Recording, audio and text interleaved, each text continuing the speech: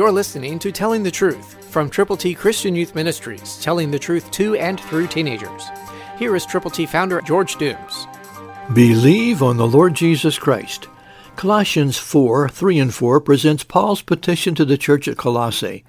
Listen, meanwhile praying also for us, that God would open to us a door for the word, to speak the mystery of Christ, for which I am also in chains, that I may make it manifest as I ought to speak. Will you do that for us?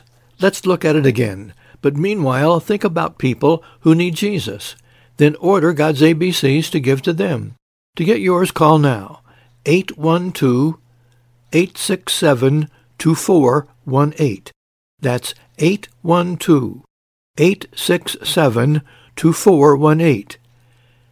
Meanwhile, be praying for us, that God would open to us a door for the Word to speak the mystery of Christ. Will you do that?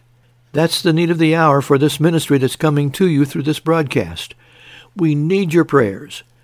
We need you to get God's ABCs to give to people, because we can't live where you live. We can't go where you go, but you can if you will. And God's ABCs are available. To get yours, call now.